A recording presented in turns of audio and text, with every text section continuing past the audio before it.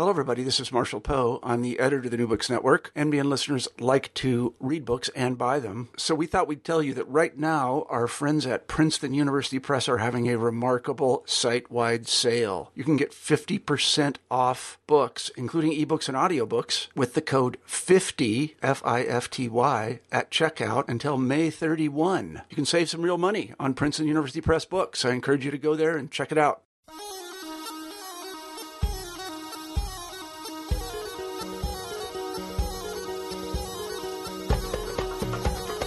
Hi, and welcome to New Books in Middle East Studies. Our guest today is Professor Rena Lewis, who is currently a professor of cultural studies at London College of Fashion, University of the Arts, London. She's the author of many articles and several books, ranging from across gender studies, queer studies, and Middle Eastern studies, including Gendering Orientalism, Rethinking Orientalism, Women, Travel, and the Ottoman Harem, and the subject of today's podcast, Muslim Fashion, out 2015 from Duke University Press. Welcome to the podcast. Thank you. It's a pleasure to be here. So we always start off with a bit of a biographical question, sort of your intellectual biography. How did you come to academia? I came to academia through art school. When I was at school, I wanted to be an artist. And in those days, you did what in Britain we call a foundation course. So after you've done your A-levels at 18, you then go and spend a year specializing in the visual arts. And you do everything from graphics to fashion design to textiles for a whole year, which I found completely fantastic. And I went to Leeds University to do the BA in fine art, which was actually a fine art practice and art history program. And I went there specifically because I wanted to study feminist art history with Professor Griselda Pollock. And at that point, that was one of the very few places where you could do feminist art history. And I had 4 wonderful years there, and then I realized I wasn't necessarily going to make it as an artist, and I somehow found my way onto the MA in Critical Theory at Sussex University. And when I say I realized I wasn't going to make it as an artist, that wasn't because I thought I'm not going to sell well. It was more that I realized I wasn't going to move forward with that. It was a very political program, and I don't think we would have really considered making art to sell for the market. That would have been far too selling out to the man and the establishment. I spent many years, waiting for the revolution and thinking that we would be making art to serve the purpose of social change. But fortunately, I discovered I really liked the history and theory side as well. So I went to Sussex to do the MA in Critical Theory. And I thought that would be very, very interdisciplinary. And it was relatively interdisciplinary, but there wasn't really very much about visual culture. So I sort of learnt the hard way to deal with literary sources as well as visual sources. And I thought that you did theory in order to change the world. And I got there and discovered it was full of postmodern boys, POMO boys from Oxbridge, who'd gone there because their tutors told them it would get them a good job. So I'm not really sure who was the most disappointed, but I did have a wonderful time. And then after a break where I was doing what I suppose you'd now call activist work. So this was a lot of LGBTQ activism at the time, and also what used to be called development education. So anti-racist education, anti-imperial education initiatives. I started on my PhD. And I started on my PhD because the British Academy was kind enough to give me a grant, and I was passionate about the research. And at that point, I still didn't think that I would have a job in the academy. I thought I'd have to grow up and be a youth worker or a social worker or get a job at Marks and Spencer's. And then I got some teaching, and the part-time teaching paid more than the part-time youth work that I had been financing myself with.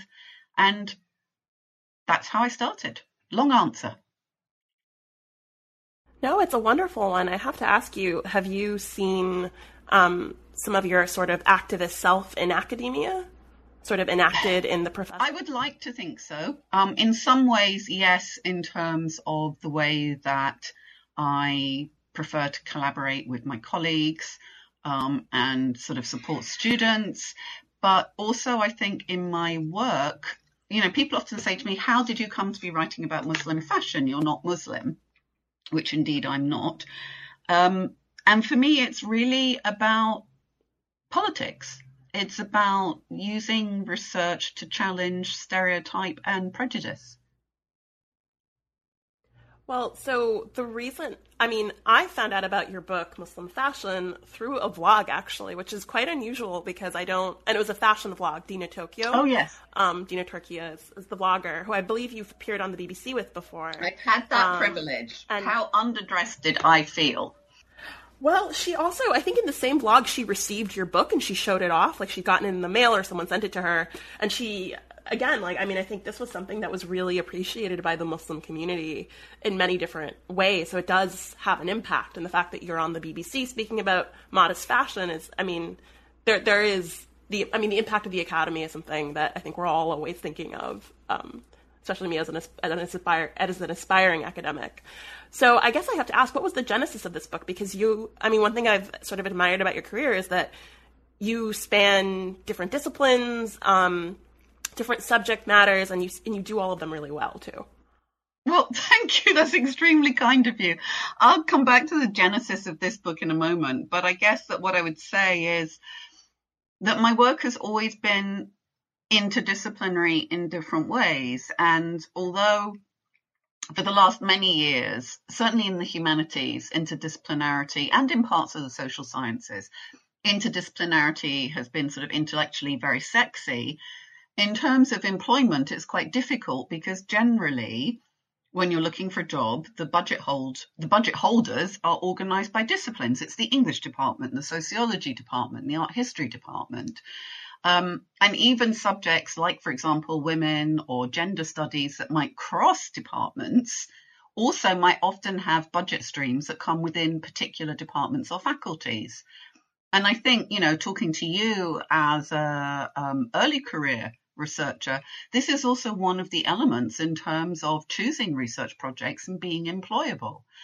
And so when I did my PhD, I looked at art historical sources and literary sources. I was looking at gender and Orientalism, really responding to the agenda setting work of Edward Said and thinking, well, how does gender fit into his picture of Orientalism, along with other scholars such as Sarah Mills, Sarah Suleri, and of course, following in the footsteps of Gayatri Spivak. And in those days, talking about literature and art history together was a bit of a departure, although that now seems routine. And then when I went on for rethinking Orientalism to think, well, if gendering Orientalism looked at how elite white Western women from Europe engaged with imperial cultures, then I wanted to look at, well, how did women from within the quote Orient or Muslim world engage with those imperial cultures? And so I started to look at the late 19th century. In the Ottoman Empire, this was a period when female literacy was on the increase, and for most elite Ottoman women, they weren't necessarily literate in Osmanli or Arabic. They weren't going to be ulema. They didn't need to be literate in that language. They had literacy in accomplishment languages, so German, French, English. So I found books that were written in English, they weren't in translation, in which they were engaging with some of those Western stereotypes. And they were speaking to two audiences, to a Western readership and to the progressive elite at home, who were, of course, all literate in European languages. But what I found there, although I came to be by default something of an Ottomanist, if I would go for positions in post-colonial studies, then departments might say, well, that's really great, but we don't want an Ottomanist, we want an Africanist or a South Asianist, etc. And that was a different set of boundary crossings. Now, with looking at fashion, I've been crossing more into fashion studies and sociology of religion and cultural sociology. So I've gone from talking about dead people in their books or dead people in their paintings to live human subjects and what they create, sell, market, wear, and write about. So that's been really, really interesting. And what I find as I go forward is that there are so many connections across that particular interdisciplinary path that I've taken.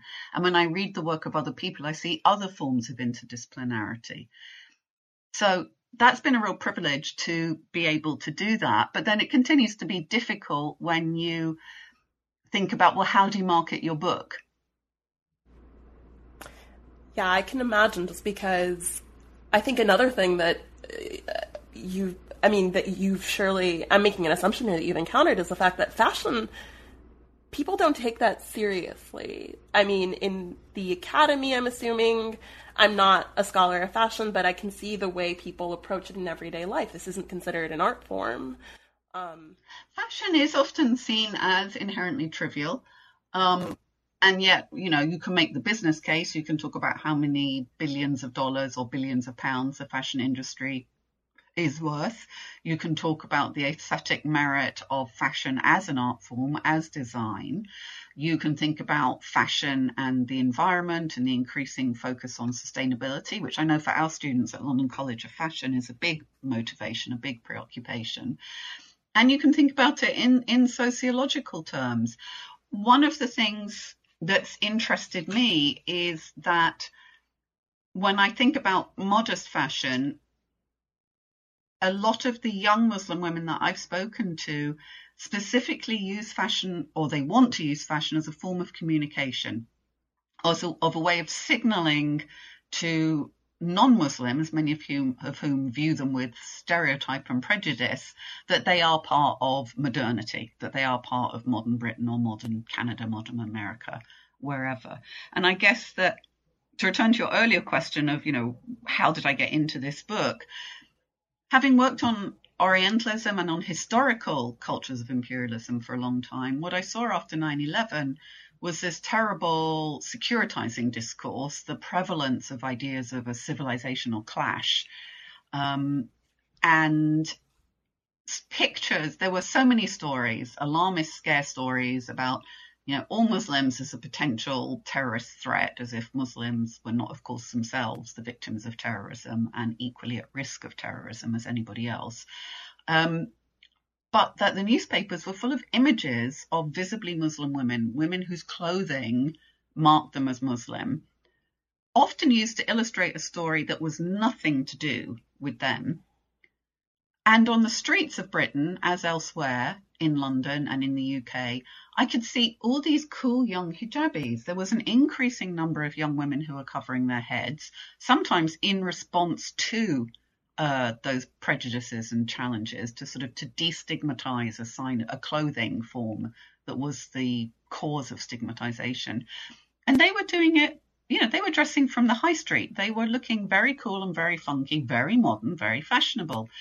But they weren't in the style pages. So whereas at the moment, modest fashion is having a fashion moment, it's all over the catwalks, it's all over the style magazines.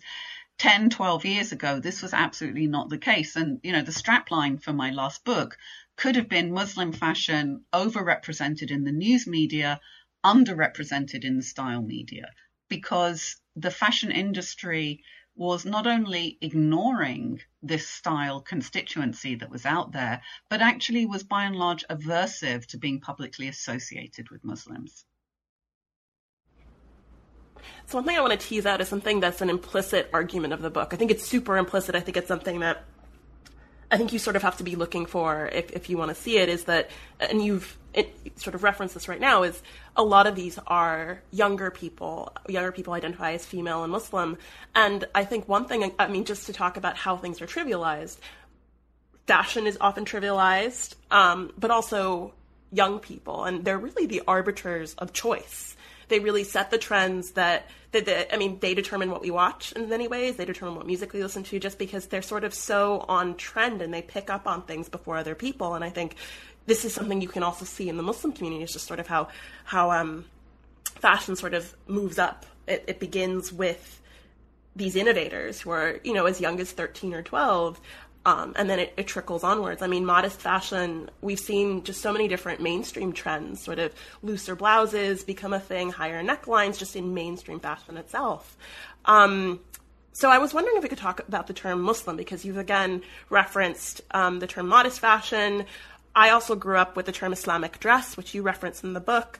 But Muslim as an identity, as these women that you're seeing and that you write about, what is this vision of Muslim that you read into the way they present themselves and the way they speak about themselves?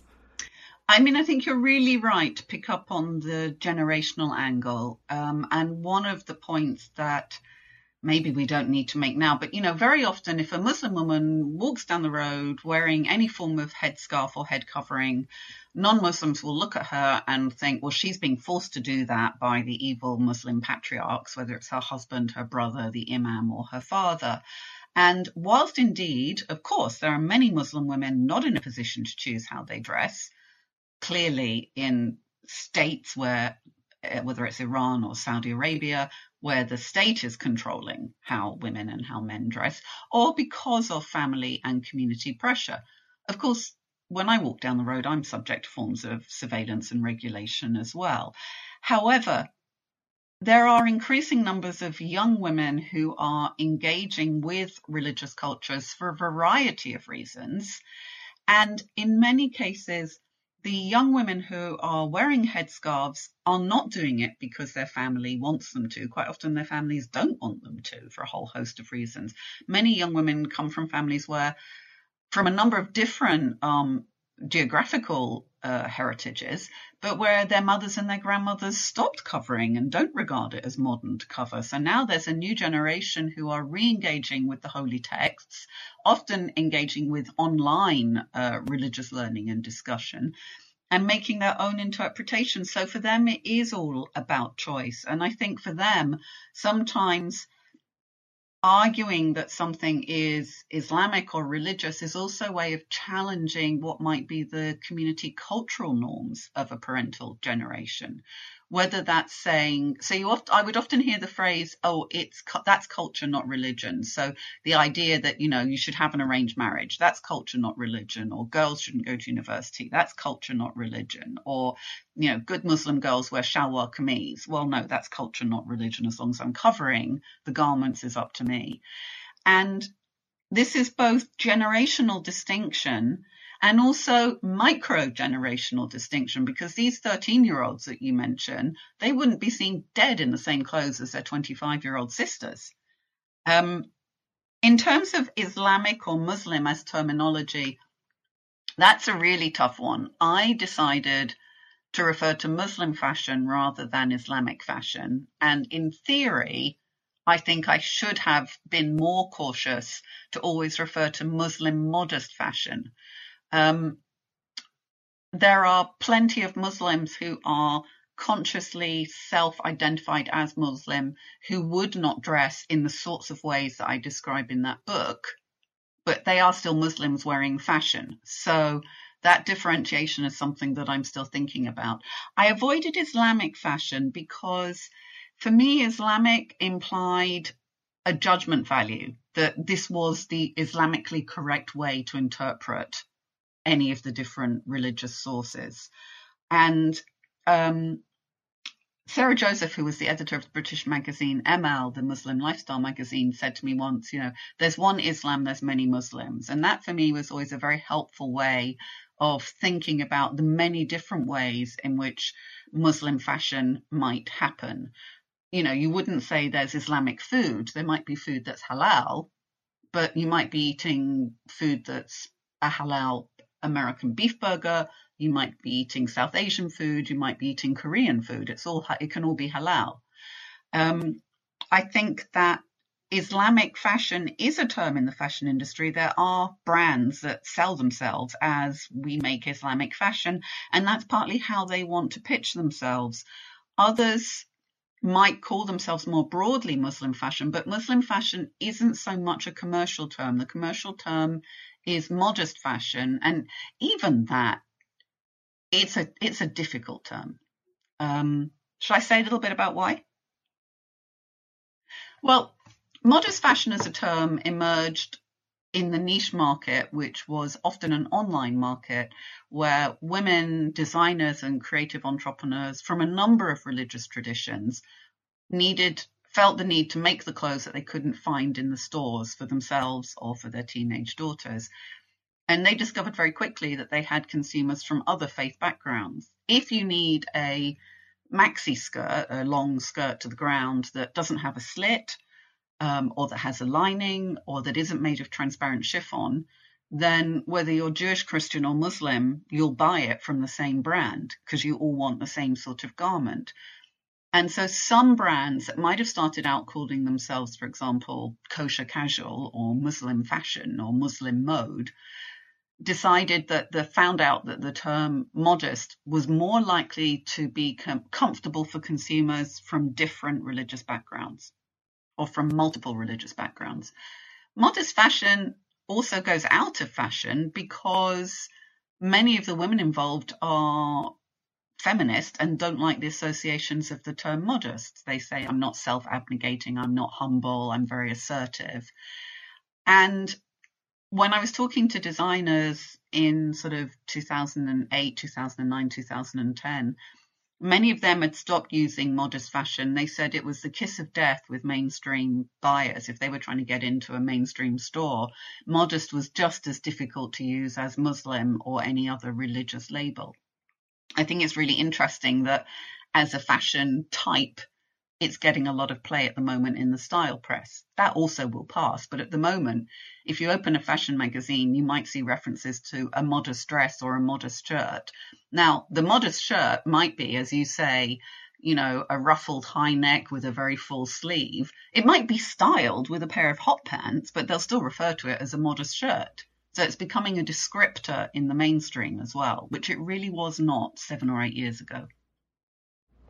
Yeah, I think this last London Fashion Week has been described as a big moment for, I mean, it was marketed as a big moment for modest fashion.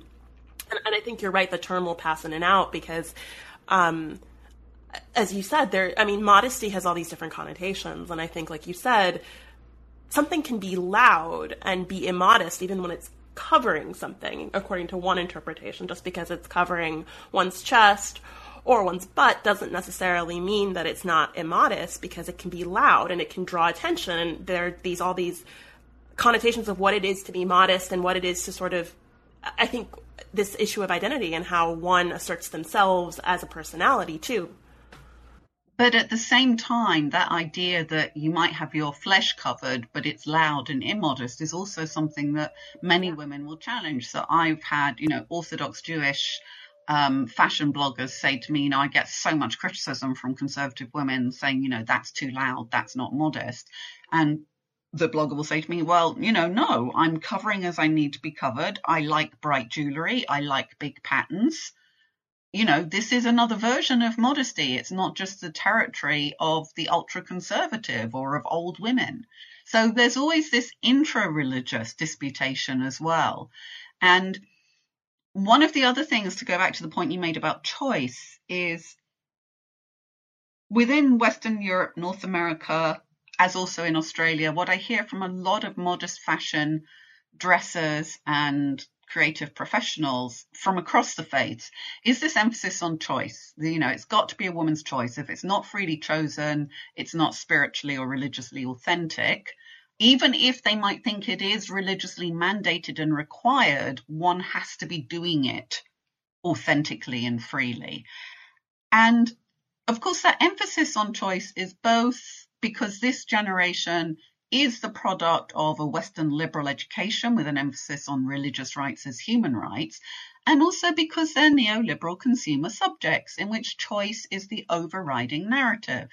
Now, their choices are contingent and constrained, just like mine are, just like anybody's is, whether it's about what you can afford, what's available on the market, what your family might say, what you have to wear for work, and also what your body type is like. What might look modest on somebody who's got a very small chest and is very thin won't look modest on a much larger woman because of the way it's going to cling to the body. Yeah, and again, it's all about conceptions of this. And I think, again, choice, how an individual perceives it.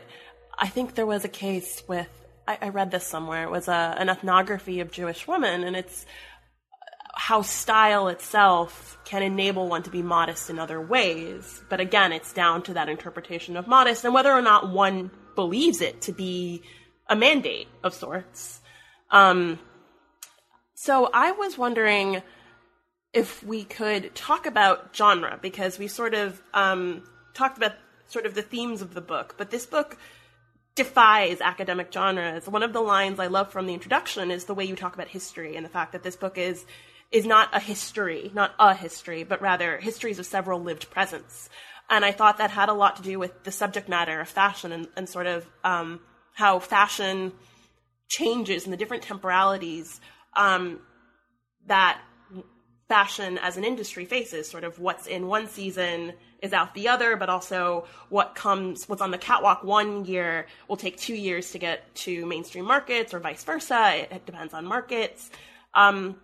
So would you relegate this book to any one category of academic thought or genre? I mean, you've already said that you sort of are very strategic, but also enjoy these different ways of thinking and engaging with them. I suppose I'm so glad you like that phrase. I really struggled with how to describe it, especially given that, you know, some of my other work has been more straightforwardly cultural history. And, you know, if you're writing about elite women in Istanbul in the 1910s, it's the 1910s. You might find, you know, some more primary sources may come available, but it's not all going to suddenly and dramatically change the way that fashion does. So I do see it in a way as a history of the present and the history of several presents. Different academic disciplines, for a start, have different historical periodizations, and also different ways of understanding the writing of history. I think that in a way, I would say it's cultural studies. And for me, cultural studies, which has come to feel like my natural home, because I understand cultural studies as a field that can study culture in the wider sense, not just from opera to football, but in terms of material culture and our everyday experiences, how we make sense of ourselves in and through culture, but also to have a historical perspective. I'm not interested in contemporary cultural studies that doesn't also think about the past. Although I think that the contemporary and the ephemeral is also worthy of attention. So I would say this book is a crossover between being an exercise in cultural studies, but it also crosses over into sociology of religion or cultural sociology, and also critical fashion studies, which would be a way of understanding a field of research that thinks about the industry, that is not sneery about the fact that there is an industry, but that also has a critical take on how we might understand that. So I know that people in the fashion field may find the book useful, and there is material in there that could be of market value to them, but it's not a piece of consultancy or marketing for the fashion industry.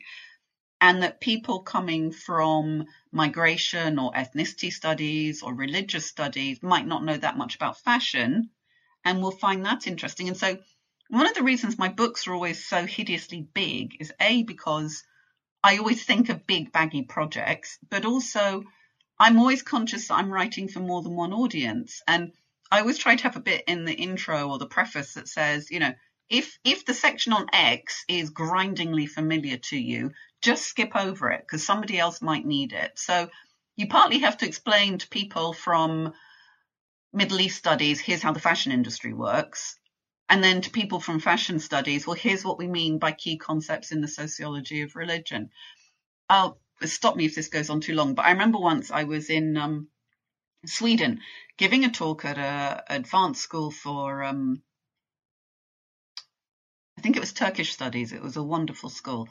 And I was doing the research seminar and I thought, well, this is great. I'm talking about the Tessitur, the modest fashion industry in Turkey. I won't have to explain, you know, that Turkey is a secular Muslim republic. I won't have to explain about Ataturk and Kemalism. I won't have to explain about the then still fairly recent AKP Islamist government. I can just cut straight to the chase. And I had up my PowerPoint of images. And I was talking about a catalogue, a print catalogue from one of the major Tessitur firms, where what I was talking about was how their fashion marketing materials had changed dramatically, and that here was this, I'm miming it for you, but you can't see it. Here was this image of their catalogue, which had gone from being square format with just a picture of a woman's head wearing the characteristically sharply defined hard-edged Turkish scarf, tessitör, to something that it was portrait format, and it looked exactly like the front cover of Vogue, of a magazine, from the way that the model's head was punctured the masthead across the top, to the three-quarter semi-profile shot of the model with nuggets of text around all the sides. And I was just summarizing this and saying, so as you can see, it looks exactly like a magazine cover. And I turned away from the slide and looked back at the room. And with the exception of two people, they were all looking blank and perplexed. And I said, you don't know what a magazine cover looks like, do you? And they said no. So I said, well, let me explain, because otherwise you won't understand the genre, the generic intervention that they're making here. And I thought, well, that's so interesting, because I could be with other audiences that could give me chapter and verse on the history of magazine covers, but would know nothing about Turkish history. No, I do want to say, because you said that the book was hideously big, I don't think it's hideously large. I think it's 300 pages, which is easily 100 pages more than the average monograph. But there are wonderful images in the book. Thank you. One thing you do very well is visually explain what a magazine cover looks like, just simply by including an image, but also how dramatically these change and how they vary from group to group. But I completely sympathize with you, because I think one thing about this book that shows that you're writing it for different audiences, which is why someone interested in Middle East studies might be interested in it, but also someone who's interested in Muslim or Islamic studies, is the fact that there's a section on quite a large portion of the book is dedicated to Turkey. And one would think, well, Turkey and, as you describe it, WENA, the Western Europe and North America, sort of what is the relationship there? And I think one thing you do very well is both speak to audiences that would want to know individually about fashion in these locales, but also people who are thinking about global fashion. So specifically about Turkey, I was wondering if we could speak about it for a moment, because I grew up in the Middle East, so when you mentioned sort of the way Turkish women veil, that made a lot of sense to me, because there was a point in 2008 or so when women across the non-Turkish speaking Middle East began to adopt that veil, sort of with, can you describe it? Because you describe it so beautifully. Well, the classic form was the square silk or sateen scarf, like a large square, about sort of maybe 70 or 100 centimeters, crossed into a triangle, and then either tied under the chin or crossed under the chin and wrapped around and then tied at the back under the scarf. But what was very distinctive was the sort of the beehive helmet-likeness of this rigid wimple-like framing of the face, which was sometimes achieved with cardboard. Women used to use the old X-ray film, the plastic X-ray film, or cardboard pieces. And sometimes women would, if they didn't have that much hair, they would use a hairpiece or a scrunchie. Again, I'm miming it, but you know what I mean. And in the same way now, as many women in different parts of the Arab world will achieve what's sometimes disparagingly referred to as the camel hump effect, where there's a lot of puff going on under there, which is sort of false advertising, because there's not that much hair, there's something else happening underneath to give the volume. In the same way as, my mother's generation in Britain wore false hair to make their beehives look bigger. And so that very distinctive style was a Turkish style. And within that, there were different differentiations. So, Nazlı Alaman, one of my recently completed graduate students, wrote about Fethullah Gülen and other Turkish religious communities or tarikats, where women from different religious communities would have distinctive ways of tying, but more secular Turks wouldn't necessarily be able to read those distinctions. And in a way, that's where we come down to micro distinctions or subcultural trends that, the people within that zone can understand. Just like, if you're a goth, you'll know if you're this sort of goth or that sort of goth by the way you've tied your shoelaces. But I think Turkey is very interesting, because Turkey was a leader in the commercial manufacture and distribution of modest fashion for Muslims, often referred to in Turkey as tesettür or pious fashion, from the 1980s, really, with the liberalization of the economy. And in that context, what's interesting is that this was in a Muslim majority country that was a secular republic. It was a Muslim secular republic rather than, for example, the Catholic French secular republic. And for many years, modest Muslim dressing in Turkey was discriminated against and banned. Women couldn't wear a headscarf to universities for periods of time.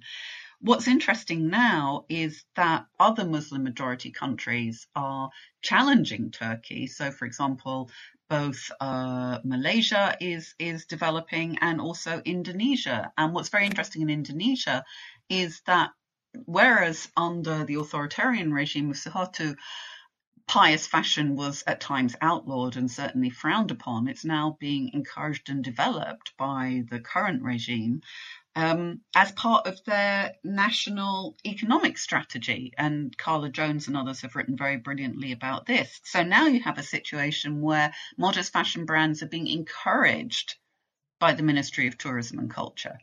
And that's also partly to do with maximizing the potential of the very well-established Indonesian textile industry. In the Middle East, in the Gulf states, and certainly in Dubai and in Sharjah, there's a significant abaya designer industry, which Leslie George, another graduate student working with me, is about to complete her thesis on. And what's really interesting there is that whilst Dubai is trying really hard to position itself as a fashion center, when they developed D3, their creative quarter in the last few years, it wasn't initially terribly welcoming of the modest fashion sector. Well, that makes a lot of sense, actually, because I grew up in the UAE. Well, I didn't grow up in the UAE. I spent high school in the UAE, and that makes sense because there's quite a lot that goes into sort of crafting an abaya look, and often that goes with layering different levels of other designers, like the mainstream sort of like Gucci and things like that, and layering those underneath abaya. But also, the market for, a lot this has to do with trade agreements, the way Dubai functions is sort of as a hub, a commercial hub in the region. But I was also, we're sort of getting onto the topic vaguely of marketing because, again, we're talking about sort of all of these different industries.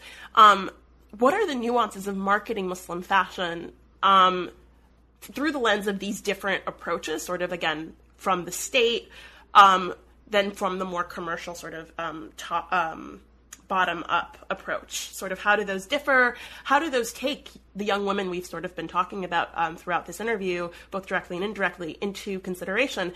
And again, I think there's also a movement within sort of these huge commercial mainstreams, like H&M last year used a Muslim model for the first time, a hijabi, someone wearing a hijab. Rihanna just used, this is makeup, but she just used a hijabi model. So sort of where do these all intersect? I've thrown a lot at you. I think, one of the things that intersects is to do with visible ethnic diversity. So I think it's really interesting you picked up on Rihanna's Fenty range using Halima Aden, who is both black and out as a Muslim and as a headscarf wearing Muslim. One of the things that I think is worth saying is that the niche market in modest fashion, so the cross-faith niche market in modest fashion, was made possible by the internet because it allowed small brands to start up.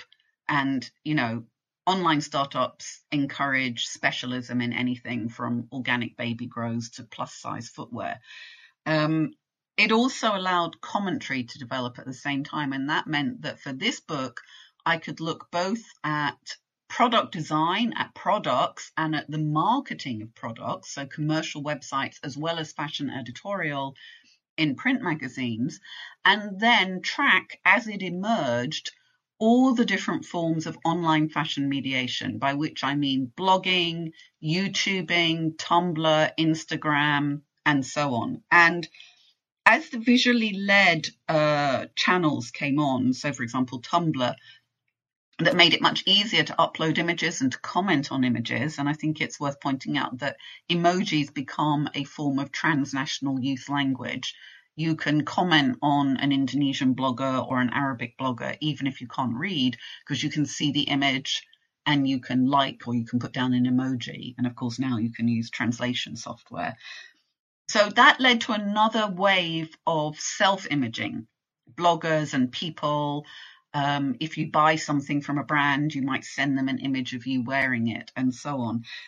And what we see here is sort of the self-marketing as well as the professional marketing. And this, of course, goes back to the concept of the emphasis on choice, and also this sense of the enterprising self, the neoliberal subject, who is formed through consumption practices, which is one of the key ways in which this younger generation of Muslims has so much in common with their peers, and where I think politically it's really important to de-exceptionalize young Muslims and point to how many commonalities there are with their peer group, whether it's an increased interest in the immaterial world, all those young people that tick the sign on the census that says spiritual, not religious, an emphasis on culture, a familiarity with world cultures, whether it's world music, world food, world fashion, and an engagement in social media.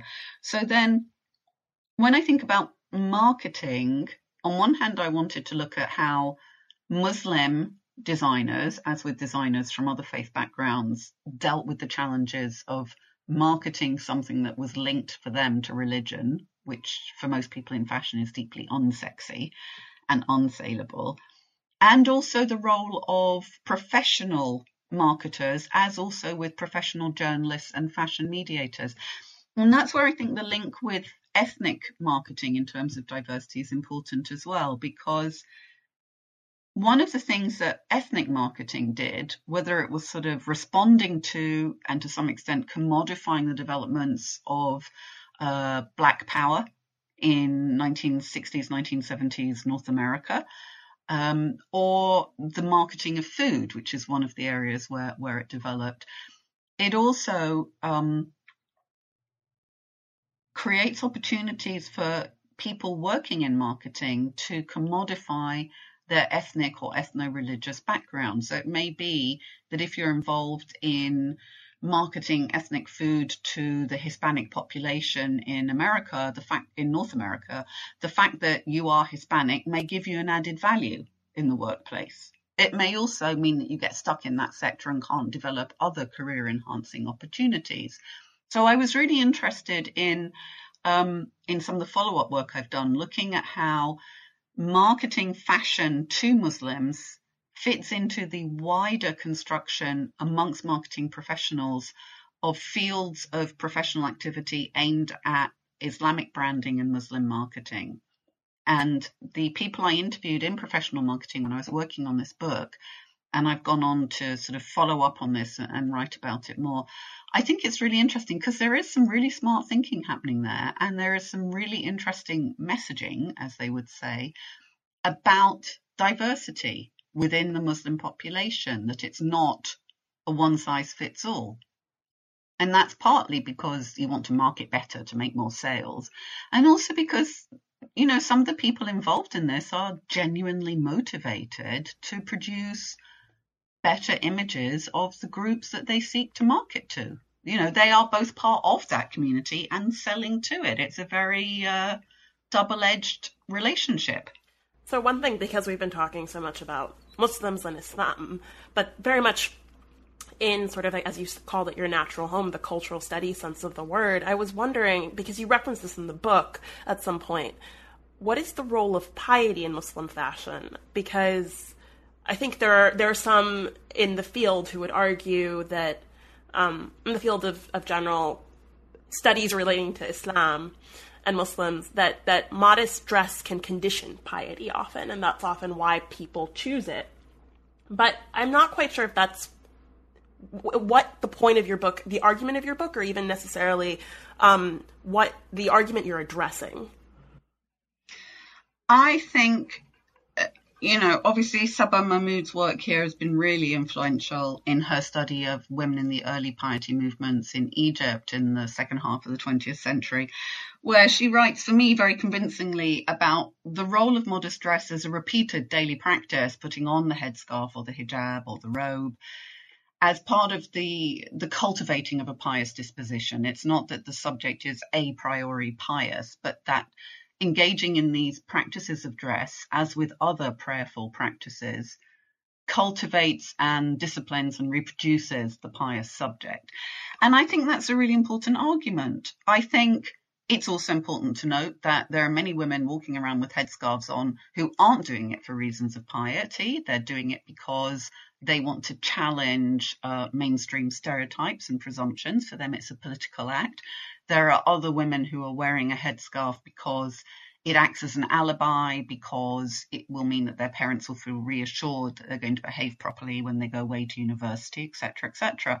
So women do this for a whole number of reasons. And also there are many Muslim women who are observant Muslims and consciously pious who do not consider it necessary to cover their hair, or who, even if they may see it as a religious obligation, don't feel able to comply with that at various points in their life, but whose dress and embodiment and behavior also accords in other ways with their understanding of modesty. And for me, one of the points of the book is to say there's many different interpretations of modesty amongst Muslims as amongst any other faith groups. And it's not my job to say this is the right way or the wrong way. In fact, when I would be reaching out to people to interview them, whether they were brands or bloggers or, civilians, individuals, my polite opening email got longer and longer because I started including answers to the frequently asked questions. And one of them would be, for example, this is not commercial research, because if you're a brand and I write to you from London College of Fashion, you might think I'm starting my own competing fashion line. Well, they don't know I can't sew to save my life. So I would say, this is academic research. This is not commercial research. And I would also say I'm not opposed to hijab. Neither am I advocating it. I notice that more women are wearing it in a number of fashionable and interesting ways, and I think this merits serious scholarly attention. And that was the line I always tried to take. I am also aware that in having focused in this book primarily on women who do cover their heads for a whole sort of reasons, I also reinforce or re-emphasize that as a marker of Muslim piety or identity or practice. And that can also, therefore, give less attention to other forms of consciously Muslim, consciously spiritual or pious dress and behavior. And so part of my upcoming research is to try and find ways to track that, to think about that. In a way, it's not surprising that that's where my research went, as with so many other academics working in this field, because so much of the public discourse and the hate crimes and the prejudice have been focused on Muslim women made visible by covering their heads, which of course may be a reason why some others have stopped doing it. So now I think the next journey is to look beyond that and widen the frame still further. I would say one more thing about piety, which is some of the approaches I found really helpful in explaining my take on this were approaches from the sociology of religion concerned with everyday religion or daily religion. People like Maguire and Ammerman, who really emphasize that on a daily practice, religion is syncretic, it's blended, it's idiosyncratic, it's contradictory, and it's changeable. And I think many people will find when they reflect on their own lives, that makes perfect sense. But I think when an external observer might often imagine that this particular Muslim woman represents Islam, it's very helpful to keep emphasizing that no religion is homogenous in its experience in the real world. So that even if there are religious leaders or religious individuals or groups who are quite happy to tell you that, this is what God requires, or this is the Islamic or the Jewish or the Christian way to dress or behave, all of the evidence shows us that there is such a diversity of practice, and that's what needs to be attended to.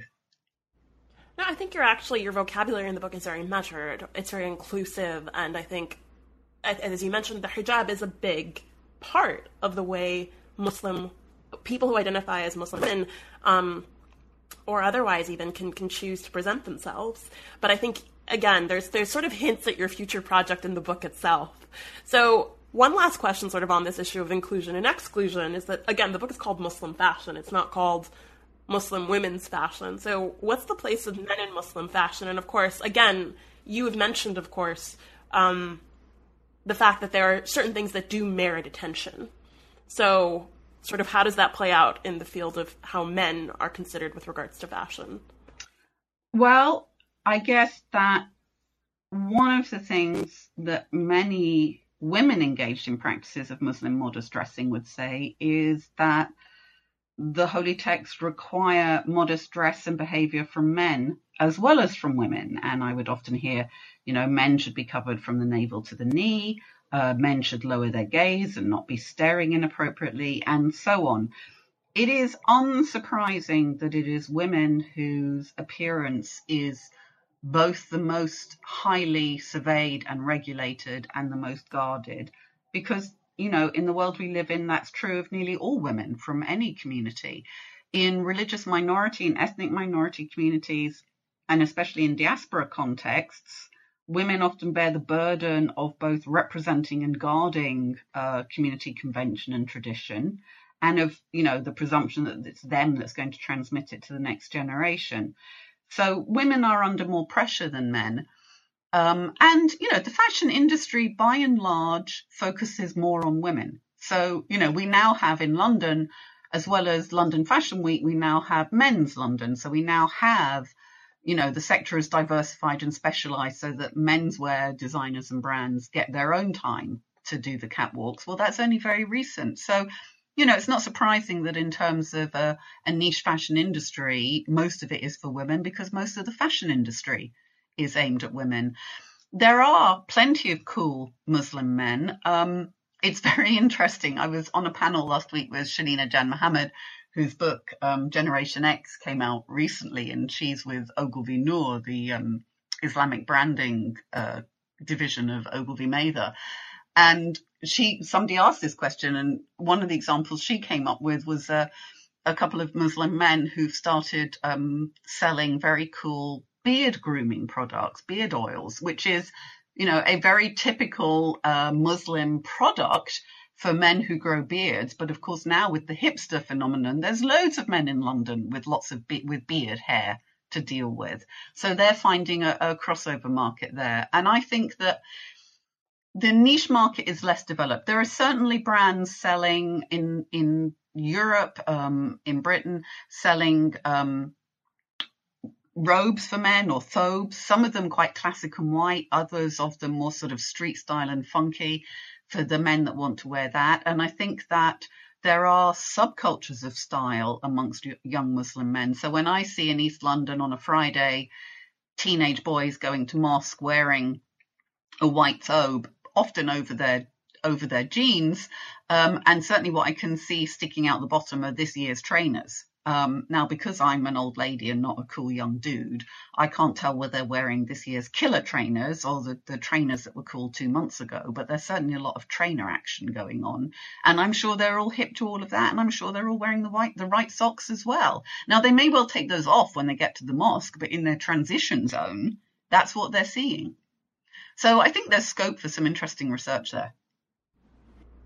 Yeah, especially you live in London, you've probably noticed I feel like London always swells each summer with visitors from the Gulf, and the phenomenon, they're very, very men from the Arab Gulf who come to London during the summer are very obsessed with brands and displaying the name of the designer.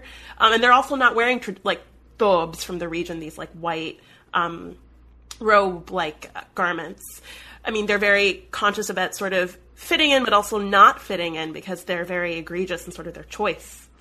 But what you've brought up there is something really interesting, which is the super rich from the Gulf states as also from Saudi Arabia, who come to London in the summer. This is a very small percentage of the global population and a small percentage of the national population there.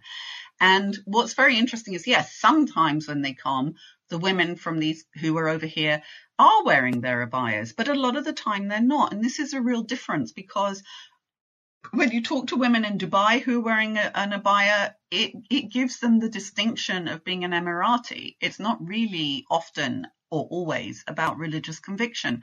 If you see a woman in London who is from London wearing an abaya, she is more likely to be wearing it either out of personal piety or community convention.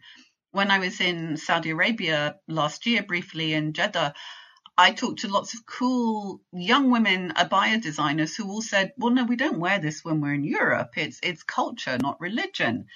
And what I thought was so interesting there, and this will be part of my follow-up project, is, I might hear young women in Britain say, it's culture, not religion. My parents think, there's a wonderful piece by Claire Dyer where she looked talking to young Muslim girls in, I think, Bradford in the Midlands in the 1990s who are fighting with their moms because they don't want to wear shalwar kameez, which is what a good Muslim girl should wear. And they say, no, I want to wear jeans and a tunic and a headscarf because that's religion. What you want me to wear is culture. So then in Jeddah, I hear, it's culture, not religion. And I think, well, that's really interesting, because actually in Saudi Arabia, it's the law. So what does culture mean when it's the law? But nonetheless, those women, when they come to London, they may or may not be covering modestly, but they don't wear an abaya, and many of them aren't covering their hair. Yeah, so it's so context specific. There's actually a moment where when you're in an airplane leaving Saudi Arabia, where there's a ping that goes off on the plane, and the women start just taking them off because they've heard the ping that sort of announces we're out of Saudi air territory, and just it's amazing. And of course, again, if they're of the richer upper class, the super rich, it's all designers, it's all layered, it's really quite a spectacle. But you've been hinting at your future projects and sort of how again, the book is just really good at sort of hinting at the fact that certain things need more work and they're not within the scope of this book, but you're getting at them. So can you sort of tell us what you're working on right now? Well, it's very nice of you to give me the opportunity. And, the only way I get to finish a book is by thinking, okay, so what comes next? Because I have a terrible desire to get bigger and bigger and explain everything. And it drives my editors insane. And also, when I wrote my first book, I was so thrilled. I'm still so thrilled when I finish a book and that somebody's kind enough to publish it. But what I've realized now is that we have to think of even books as work in progress. And especially with this book on fashion, where the trends have changed, the companies have gone out of business, the bloggers have stopped blogging, there's new bloggers coming on, there's new trends. It's a snapshot of a moment. And that sense of what comes now, well, I'm interested to pursue more research on looking at the dress practices of Muslim women who don't cover their hair, but do dress, or rather Muslim women who don't cover their hair and who dress with modesty in mind. How they feel about whether they are visible as Muslim or not. And I'm also interested in then how that fits into their needs as consumers. So I heard for a long time from Muslim modest dressers that they were being ignored by the mainstream fashion industry. At the moment, because it's on trend, their needs are being a little better met. But in the pilot projects I've done about women who stopped covering, which I might refer to colloquially as dijabis, as also with Orthodox Jewish women who stopped covering after marriage, depending on how you styled your headscarf or hijab, once you stop covering, you have to also change the way that you cover the body. So let's say you're going to work in a trouser suit with a shirt. Well, if you wore your hijab sort of draped slightly across your chest, if the top button of your collar was a bit below your collarbone, that didn't really matter because it was covered by your scarf. When you're not wearing a scarf, do you need a different shirt? Do you have to change the way that you dress? And how might the fashion industry learn what those needs are if it's interested in meeting them?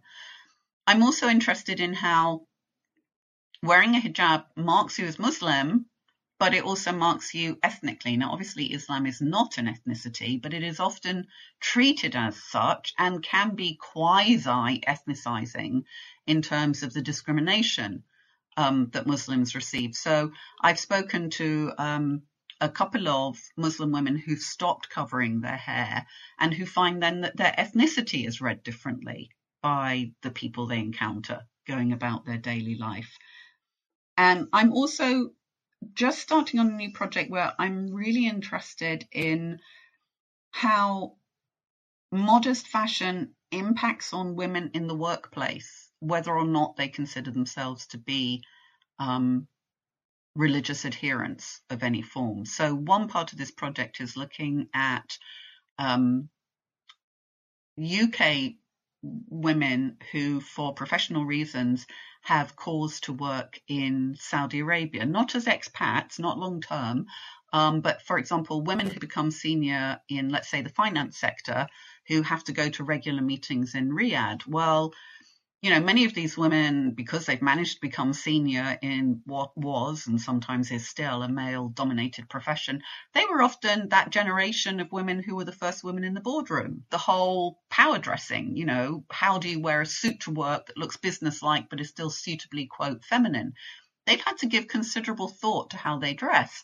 And then they pitch up for a meeting in Riyadh and somebody gives them a badly fitting abaya. Where do they get their abayas? Is there an abaya for a princess or an abaya for a janitor, or is it an abaya for a senior woman exec in the finance sector? How do they learn the body management necessary to wear it?